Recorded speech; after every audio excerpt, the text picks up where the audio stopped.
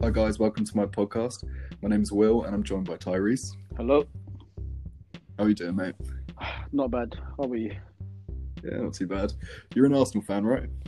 Sometimes, unfortunately.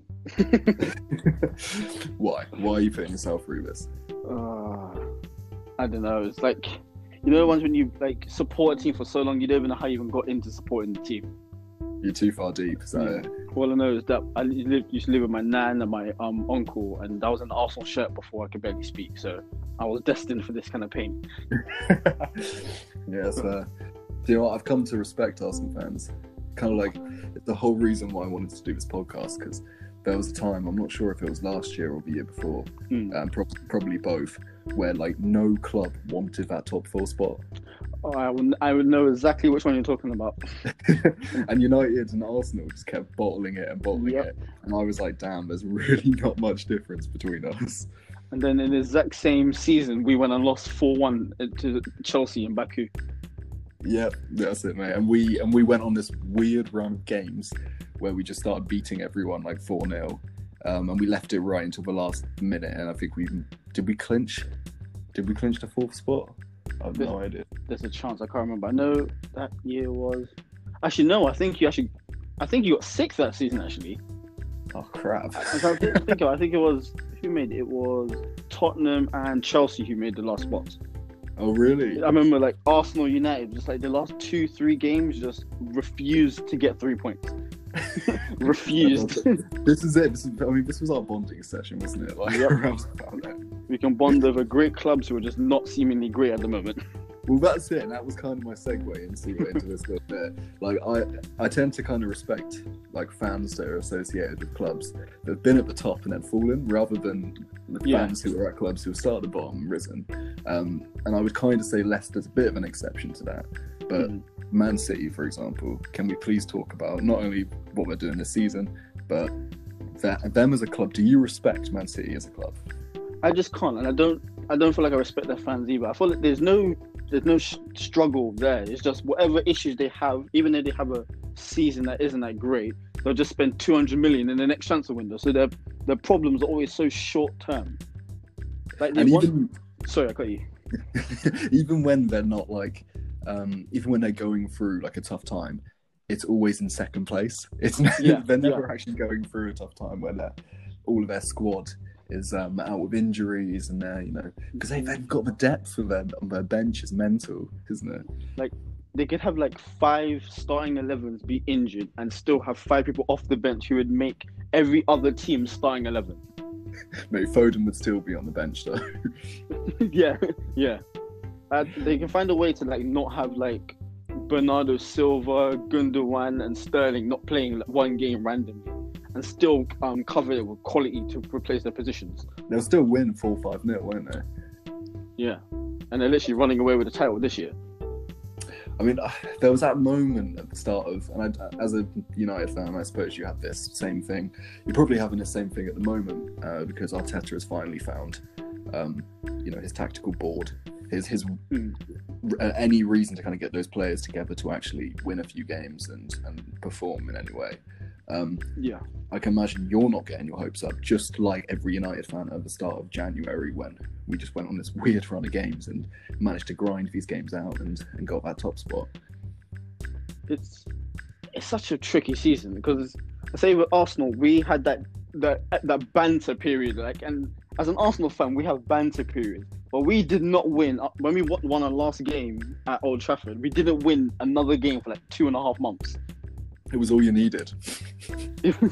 And then, for some reason, like, there was like a nice surge of like youth with Saka thriving and Smith Rowe coming in. And then, like, just when you think you're on like a high, a random loss or a poor referee decision, which I'm still very sorry about what happened, just to knock things off, like your momentum. And this league's a lot about momentum, just riding the highs into the next game week. Yeah, I think you're spot on there. I had 2 players I wanted to actually ask you about. The first one is David Luiz. The second one is Smith Rowe. The first one, the first point I have about this is David Luiz seems to be that player that throws you completely off tangent as a club. Will score an own goal, lose you a game, then the momentum shifts. My other point is with Smith Rowe. Why is he not in the starting 11? Yeah, it's so weird. Like, but David Luiz is so, as a fan, like for me as an Arsenal fan, I'm like, I want all my players to like fight for the team and love the team, and obviously you can't force someone to love something. But I just find it hard to get behind a player who is Chelsea through and through, and years and years and years at Chelsea, to then be able to emulate that same effort that they did at Chelsea at Arsenal at the end of their career. I refuse to believe that players like him and Willian can put in the same effort as they did when they were at Chelsea. Yeah, I mean, it sounds exactly like Alexis Sanchez as well coming to United, doesn't it? Yeah. Not good. But yeah, Smith Rowe, is he someone that I'm not particularly? I don't really follow Arsenal too well. But whenever I see him play, he seems pretty competent. He seems like someone that would, if you give him a good run of games, that he could actually. Maybe I'm wrong. To be honest, Smith Rowe, in essence, somewhat saved our season. So up until I think it was basically Boxing Day, we had that 2 months of just loss after loss after loss, where everyone was coming for Arteta's head. Like it was a bad time to be an Arsenal fan on that day. We were like 3 points off relegation, and I've never seen my club that bad. I mean, yeah, it was literally like the relegation battle conversations were happening, wasn't it? You know, as a fan, the worst feeling is when other fans feel sorry for you. They're not even bantering you anymore. I got United fans saying, you know what, I don't even want to banter this guy anymore because I feel his pain. I don't want that. We had I don't want that pity. Shoulder. We had a chip on our shoulder for a good month or two. But yeah, with Smith Rowe, so he came in on that Boxing Day against Chelsea, and Willian, who was one of our worst players during that time, and I think David Luiz were both out because of COVID restrictions and things like that, having to quarantine. So we had no choice but to play Smith Rowe. And then he thrived that game. We dominated against Chelsea, and then basically since then he's kind of been like a mainstay in and around the team. Yeah. When January came in, we got an Odegaard and got rid of Ozil, so that saga's finally done. And then Odegaard on loan kind of gives Smith Rowe the chance to rotate a little bit.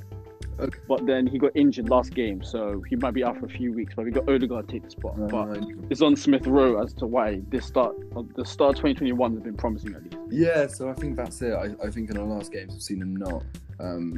Or the last games that I watched of Arsenal, I started to see him less and less involved, in the starting 11, and I was wondering if that was a decision from Arteta, or if that was a decision he was forced to make through injuries, or if he's just rotating him because Ollie does that with Greenwood, and I don't think it's really benefiting Greenwood, but managers have to do it sometimes. They've got to manage the players.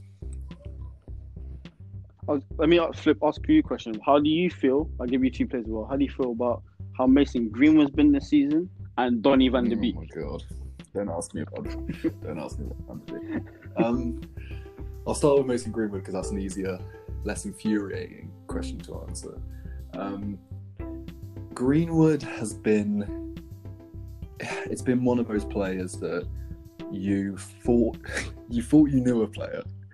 You really did. You thought you knew someone. You thought he had all these attributes, and that he was just gonna be this Van Persie-esque striker that was full of energy. We seem to overlook the fact that he is a small lad that doesn't have any physicality. We seem to overlook that last season because he could just finish from any point in the pitch. Yeah. But I think with this season, and this is the true test of any player in the Premier League, is whether you can do it in that second season. Because once those defenders have figured you out and figured your game out, then you basically just have to redevelop everything, redevelop your game. And I think Greenwood is just not only with trying to find what position he plays on the pitch, what is his best position, he's also just finding how to actually beat defenders and know his game now. And I think he's quite a readable player, and it's definitely sad to see it this season. Yeah, it's kind of, I got the same kind of feeling when remember last season was the Saka versus Greenwood comparison to things like that. I've noticed that once you become established in the Premier League, the teams feel no way about your like youngster, or whoever it is that's kind of will be the spark or a bit of life or energy in your team, just targeting him. Saka, now that he's basically our best player at the moment, he literally is getting bombarded every game. Like we played Benfica, 2 minutes in, Yang Vertonghen's already in his back, just basically showing him what kind of they game literally double up, don't they? Yeah. Yeah, they do that, and that's literally kind of what happened with. I guess that's kind of what happens with Fernandes. I mean, it's not the only reason why Fernandes can't play in big games, but obviously teams are so conscious about his talent, so they make sure they man mark him. yeah, it's true. So I've got some unpopular opinions here that I stole from a thread on Twitter, courtesy of someone called Babs14. Shut up. And the first one, it's for you. It's for the Arsenal, for all your Arsenal fans out there. So Alexis Sanchez is more of a club legend than Cesc Fabregas. I thought I'd give you the most difficult one. I'm gonna start off very, very difficult. Alexis Sanchez. It's hard with Fabregas. He came through as a youngster. I think he's one of our youngest players to ever score for Arsenal. Came through the not youth, but kind of like I think the latter stage of the youth system. Broke into the first team at age 17. Went on to be like our youngest captain ever, and was a phenomenal player. But he didn't win anything. And then, not on his fault, he just went to Barca because Arsenal was in a phase of just not winning anything and not putting money behind the team to actually get them to win things. So, yeah, understandably, he went to Barcelona. I feel like it's just the manner in which he left was a bit snaky, not going to training, kind of somewhat forcing through a move. But then he did want to come back, and Wenger said no. And then there's Sanchez, who did win things, albeit just FA Cups. Also left in a bit of a snaky way, pushed through a move to go to a rival, which is even worse. Yeah. If I had to choose one bigger legend, I'd go.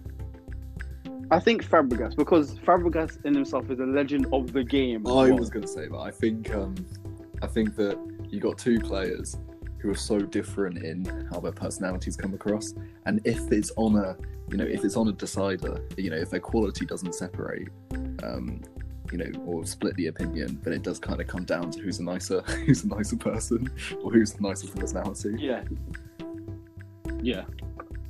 And yeah, I'd go down to Cesc because he's never shown any ill will towards Arsenal. He wanted to come back to Arsenal as well, so can't really hold him over his head that he went on to win the league at Chelsea.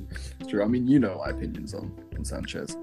It's not positive. He's definitely someone that I thought. I remember reading it at the time when we went into that battle with Man City, and I remember thinking to myself, like, it seems like it's a transfer based upon Mourinho's big ego. It's a transfer that's based upon him wanting to outdo and outspend Man City and showcase that he can get this big player. And I just thought to myself, like, is he actually someone that we need? Or is this just kind of a Galactico signing? And I think he suited you. He had the freedom when he played for Arsenal. But when he came to United, I mean, it wasn't a match made in heaven in the slightest, was it? Yeah, it's also, I feel like certain people thrive in a situation where they're a big fish in a smaller pond. And at Arsenal, he had Arsenal on his back for ages. So even if he did drop stinkers or didn't perform, there's not that big criticism because of all the things you have done for them. Whereas that same luxury isn't at United. You're expected to perform now. Especially when I'm paying you 500 grand a week. I'd happily sit on the bench, mate, wouldn't you? So move on to the next one, which is actually one that literally makes me angry to read. Xhaka is the most important player at Arsenal right now. No. Xhaka, as a fan, Xhaka is one of the most frustrating people ever, because most of the time, how do I put it? Under Wenger, I don't think Xhaka played well, and I think because he had no good midfielder next to him, he just didn't thrive whatsoever. And then he has his discipline is quite poor. You can see him remember one North London derby, for no real reason. Son is just he's gonna have a shot, but it's probably gonna get blocked or at least saved. He lunges in out of nowhere in the penalty box, and you're just why? Where is your game management? Why? Where? It's the IQ of the game. It's he knows what to do at certain times, but then it's he has a lapse, and then he'll just do something so what silly. I feel about David Luiz, man. That's the issue with Arsenal. We have so many players who, on a day-to-day, even if they do get bantered by other fans and whatnot and blah blah, they can perform, and then their brain will switch off for a whole second, and next minute you're walking down the tunnel. I think they need an IQ test before we get into the club. I think you need to start rolling that program. I'm so sure. I don't know what happens at Arsenal, why there's so many all at the same time, and what happens in the team where if you've got too many people who just have a brain fart moment, and you got 7 of them, you're just waiting for one of them to just do something. You had a back line of Kolasinac or Mustafi, David Luiz, and Xhaka all in one squad. It's an accident waiting to happen. You do seem like one of those squads where you take a look at it and you go, right, is there not only just a leader in this squad, but also is there genuine cohesion on the pitch? Because it seems like it's just a bunch of names, and I kind of always thought this about Arsenal, is that the consistency just isn't there. This squad that you've got right now, the cohesion, I can see that it's getting better. I can see that Arteta is formulating a plan. I think I think the inclusion of Saka is incredible, and you're starting to see a bit more of a philosophy. But still, you just got this hodgepodge of players that clearly don't understand the same football that one another's playing, I guess. Yeah, it's true. I think with Arteta and where everything kind of went poor for him, kind of at the start. We'll say in the summer transfer window, we just got Partey. He was a really big deal for Arsenal, especially as a big midfielder, not really replaced someone who's been Vieira-esque. We've always been quite diminutive players who are a bit more skillful, but not really a defensive powerhouse at all. And then, sorry, I was just going to say that's exactly what United have been missing for so long, and I think it's what made us so great in the early kind of 2000s, was that obviously that Keane and Vieira rivalry, and it's what made both of our teams so solid. Yeah, carry on. But yeah, so with Partey coming in, I thought Arteta needed an attacking midfielder because he had no intention of playing Ozil, but the board didn't back him. So because of all of that spiraling out, Arsenal's kind of season went really poorly because he had a plan, only got half of it, so he kind of didn't go down well. But now that he's cleared up quite a lot of the dead wood, and January just gone, Ozil's gone, Kolasinac's gone, Mustafi's gone, Socrates is gone. He's got a big clear out, all these wages off the bills. So I reckon going forward, you might see a bit more of a cohesive Arsenal. It definitely seems like you're kind of going through that transition period that United had to go through. Obviously, Ollie kind of got I guess he went on a momentum and he got things done a little bit quicker. But maybe there's an argument to say that there's a tiny bit less dead wood at United. But it does seem like he's kind of going down that same path of clearing out the players and ever making kind of strategic signings. Because I do think that Odegaard, what a signing. Partey, what a signing. And they will come good. Some of them already are, so. Yeah. I'll move on to... Oh yeah, I'll let you go. I was just gonna say, I feel with sorry to cut you, but I feel with this season, it should kind of be, even say for example, I use Lampard as an example. I feel Lampard was not unfairly sacked because I can see how much he spent and how poor I guess he was at times. But I feel the way the season's gone on, the managers deserve a benefit of the doubt, where it's got no fans and the pandemic has drained a lot of the bigger clubs of their money through match revenue and things like that. I feel all the clubs should kind of have a scapegoat season. Can you just get past it, and then the true team you'll see is the summer coming up into that window when the fans are back and things like I think I read something the other day which said that like Man City's just absolutely suit playing in a stadium with no fans. I don't know if that's because they're used to it or if that's just because like they almost play like it's a training drill. Yeah, I can imagine that. But yeah, I'll move on to this one because you mentioned Ozil. And this one is, I suppose, as like an outsider, I couldn't. You don't really feel the frustration of an Arsenal player. We had it with some players. Sanchez was definitely one of them. But Ozil is the worst signing you have ever made. Do you dispute that? False. It's false.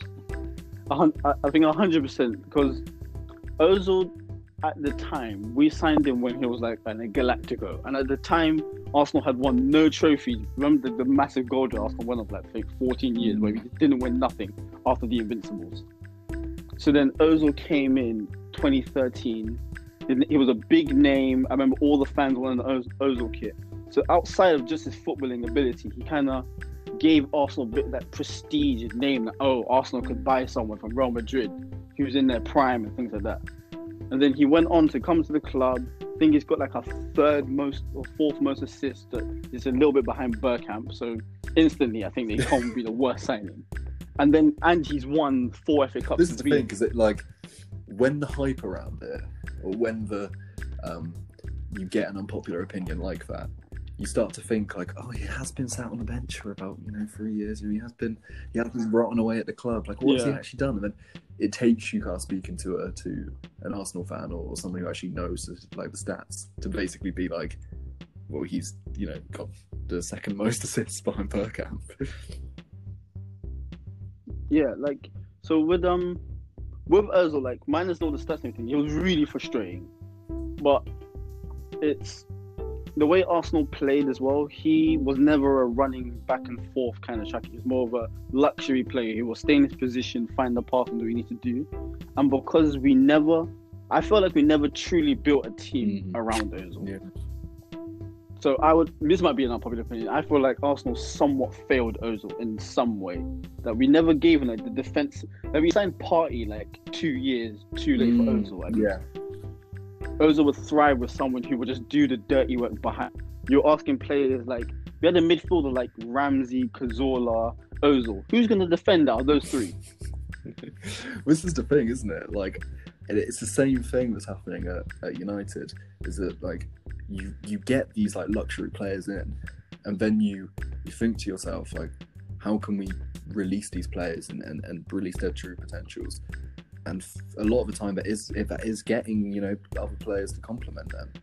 There's massive like Bruno Fernandes is doing it all by himself, and obviously he's his work rate is immense, and like I don't think that'll go even if you get a proper defensive midfielder at the club. I still think he'll work his socks off, but just allowing him to kind of have that creative freedom, and it's probably done a lot of good for Paul Pogba, seeing him come back. And what a shame he's out with an injury again.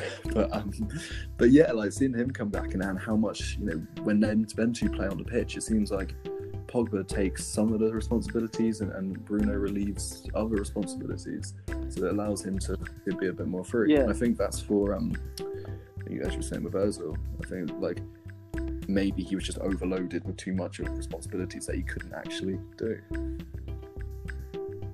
Yeah, I thought when I look at United, it's a shame that with Pogba, I feel like it's also been a shame that you've not had the level of Pogba that you've wanted all this time. But like this season, when you kind of were first, and him and Bruno Fernandes were kind of equally sharing like the responsibilities because they're kind of both the leaders and essentially the best players of the team as well, quality-wise.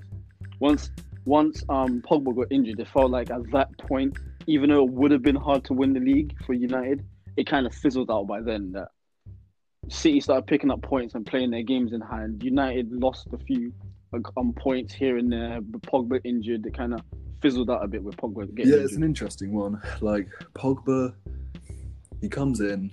This seems to be the reoccurring theme with Paul Pogba. He'll come in, and play immensely well for about 6 games. And then on that 7th game, we'll probably lose 1-0 to someone, and he'll be a little bit lethargic in that midfield, and he'll start getting the trolls on Twitter and everything kind of Pogba out. Yep. And then the next few games, it just looks like he's depressed to be on the pitch. You get two or so games where he's maybe taken off at half time, and then he doesn't get started, or then he gets injured. And it seems like every time we go through the same cycle with him, which leads kind of fans. And I'll admit that I've been in this bracket with Paul Pogba a little bit. It leads you to just be a bit exhausted with the player, and it leads you to be a little bit like, I don't mind if you do want to go. I want you to play for the club completely, but at the same time, if you are going to, if you're going to be here, then I don't want this constant cycle of just 6 good games a season, injury for 3 months, and then you kind of sulking on the pitch for 4 games. Yeah, I think the key with players as well in the season, having them at your club, is that even when they're not having goals and assists and statistically good games, you want to at least see the fight that they want to have a good game. A lot of players who kind of can see themselves as, I guess, the stars, when they don't have that showcase performance. You can kind of see them, if they don't have that game, trudging around the pitch, not really doing what they should be doing, not fighting. 100%. And I think it's so sad, because I think he was getting into that element of his play this year before he got injured. I thought that the reason we were grinding out results was his physicality is such an underappreciated part of his game. Him being in the box and stopping those crosses, and I remember just the time ticking down when we were winning 1-0, seeing out a game, and he was just, the ball would come in, he was just heading it out every time, and there was so much comfort having him on the pitch, and being that kind of rock in the midfield, because even though he's licensed to go forward and to be a creative player, he really does serve such a physical presence and such a defensive. He is such a defensive asset as well. So yeah, it's a complete shame, and I think we're definitely missing him a lot now, and I don't know what that will do to our season going forward. So that, on top of that, with the season going forward, how are you going to see, or how do you see at the moment, the top 4 shaping up? I think City are runaway champions. I've seen that apparently need to win the next 7 games or something like that to win the league. Mathematically, I can see that happening. I think so. I think they'll win the league. I have a feeling that Leicester have been in the top 4 the whole season, but I feel that their loss to Slavia Praha might have taken a toll on them, because they should have beaten them across 2 legs, definitely. They then went on to, I think, lose to Arsenal at home, which they haven't done in a while, and then they drew again today, or yesterday, I think it was their game. And you could see maybe they did it last season. Remember when they were second for ages, dropped to 3rd, and somehow found a way to be out of the top 4, even though they spent the most amount of time there. So I reckon 2nd place would be United. 3rd place,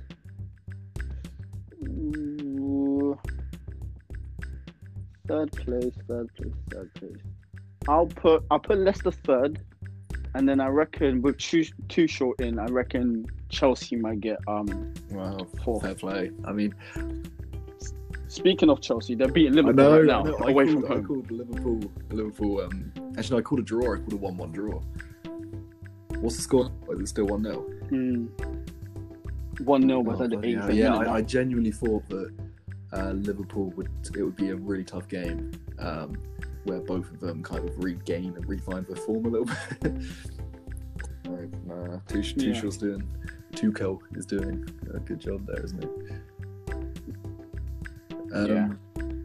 If Spurs win the next game, Liverpool will be 8th. We can only hope, mate. We can only hope. So basically, yeah, I think that's a good shout. I'd say Leicester and United. Obviously, the whole idea behind this podcast was to find kind of common ground between an Arsenal fan and a United fan, them being comparable clubs. But unfortunately, I think for the real comparable clubs, at the moment, it's Leicester and United. I think that we both go on these great run of games, run of form, but then when it comes down to it, we both just live in the shadow of clubs who have a better squad and better manager. And I think that's probably going to hit us hard. Hopefully, I think we can rely on our squad. Lack of injuries a little bit more this year, whereas Leicester, I mean, Liverpool have no excuses when it comes to comparing them to Leicester. I mean, Leicester have literally, bless them, they've got 10 people out this season. So I think I wouldn't be surprised if they actually slip out of the top four. I know that's a really common opinion at the moment. With Everton as well. Everton might have a little break in because they've kind of had a bit of run of form and they've got a quality manager, a decent squad. I wouldn't be surprised. I think if Leicester start to blip, you might see certain teams capitalise on their blip. Yeah. But does that only open up one place though? I guess so, because to be fair, with Leicester and United, I reckon United will still kind of push on, but there's only a point between Leicester and United. So United are second with 51, Leicester are third with 50, and if Chelsea win this game, which they're winning 1-0, they will be on 47 and fourth. So it was like 3 points really cutting the third. It's crazy, isn't it? I mean, a couple weeks ago, we were looking at 8 points or something between second place and fourth. Yeah, the table will start to shape its final form when these teams start playing against each other. Like, I know Arsenal have a North London derby against Tottenham soon. United have a Manchester derby, I think it's Sunday. Different games like that will kind of shape it. About Mourinho's Tottenham? I hate Mourinho so much. I hate Mourinho as an Arsenal fan. I hate him specifically, but I hate playing against Mourinho because if he's away from home and they dare get the first goal, you know exactly what kind of game you're going to play the rest of that match. They're going to be dominated with 80% possession, 25 crosses and no goals. It just becomes such a grind, especially if you're a counter-attacking team. You've just got absolutely no hope, have you? Yep. Mourinho's always tough. How are you feeling for the Manchester derby? Not hopeful in the slightest. And I think it's a conversation that a lot of fans, United fans, would just rather ignore at the moment. It's one of those games where you see it on the calendar, especially with the form that City are in at the moment. You see it on the calendar, you just go, "Do I watch that? do I put myself through watching that?" I'm not sure. It would. I think it would be bad as I don't like any kind of loss, and no matter any kind of derby loss will always hurt. But I think having yours just before your Europa League game against Milan as well is quite a hard set to go into. Well, I think it'll be quite symbolic. I think it's one of those games where, and we do tend to turn up in derbies, and well, I mean, not amazingly. We grind out the 0-0s, or we get nils. But if we can put in a positive performance and show that these, the last few weeks have maybe been down to fatigue or other stuff, other reasons that aren't actually a true reflection of the player's quality, then I think it could be really symbolic, and we could go on to put in an inspiring performance against AC Milan. But it's Ole Solskjaer, and I'm not the most hopeful United fan. I hate to say it. Yeah, it's what our clubs have done to us. We're big clubs. We should be going into games not expecting wins because no one deserves to expect to win. But you should be hopeful. It's crazy to be second place and still just be unsure whether or not you're going to win. I think that's the common ground. There we go. I think that's the clarity. That's the moment of clarity that we're going to have at the end of every podcast that we do. It signifies the end, I guess. It signifies the point where we found a common ground, and we can go and be depressed about our clubs in silence, and go watch other teams play better football than our clubs. It's been a really good chat, and thank you for thanks for coming on and talking.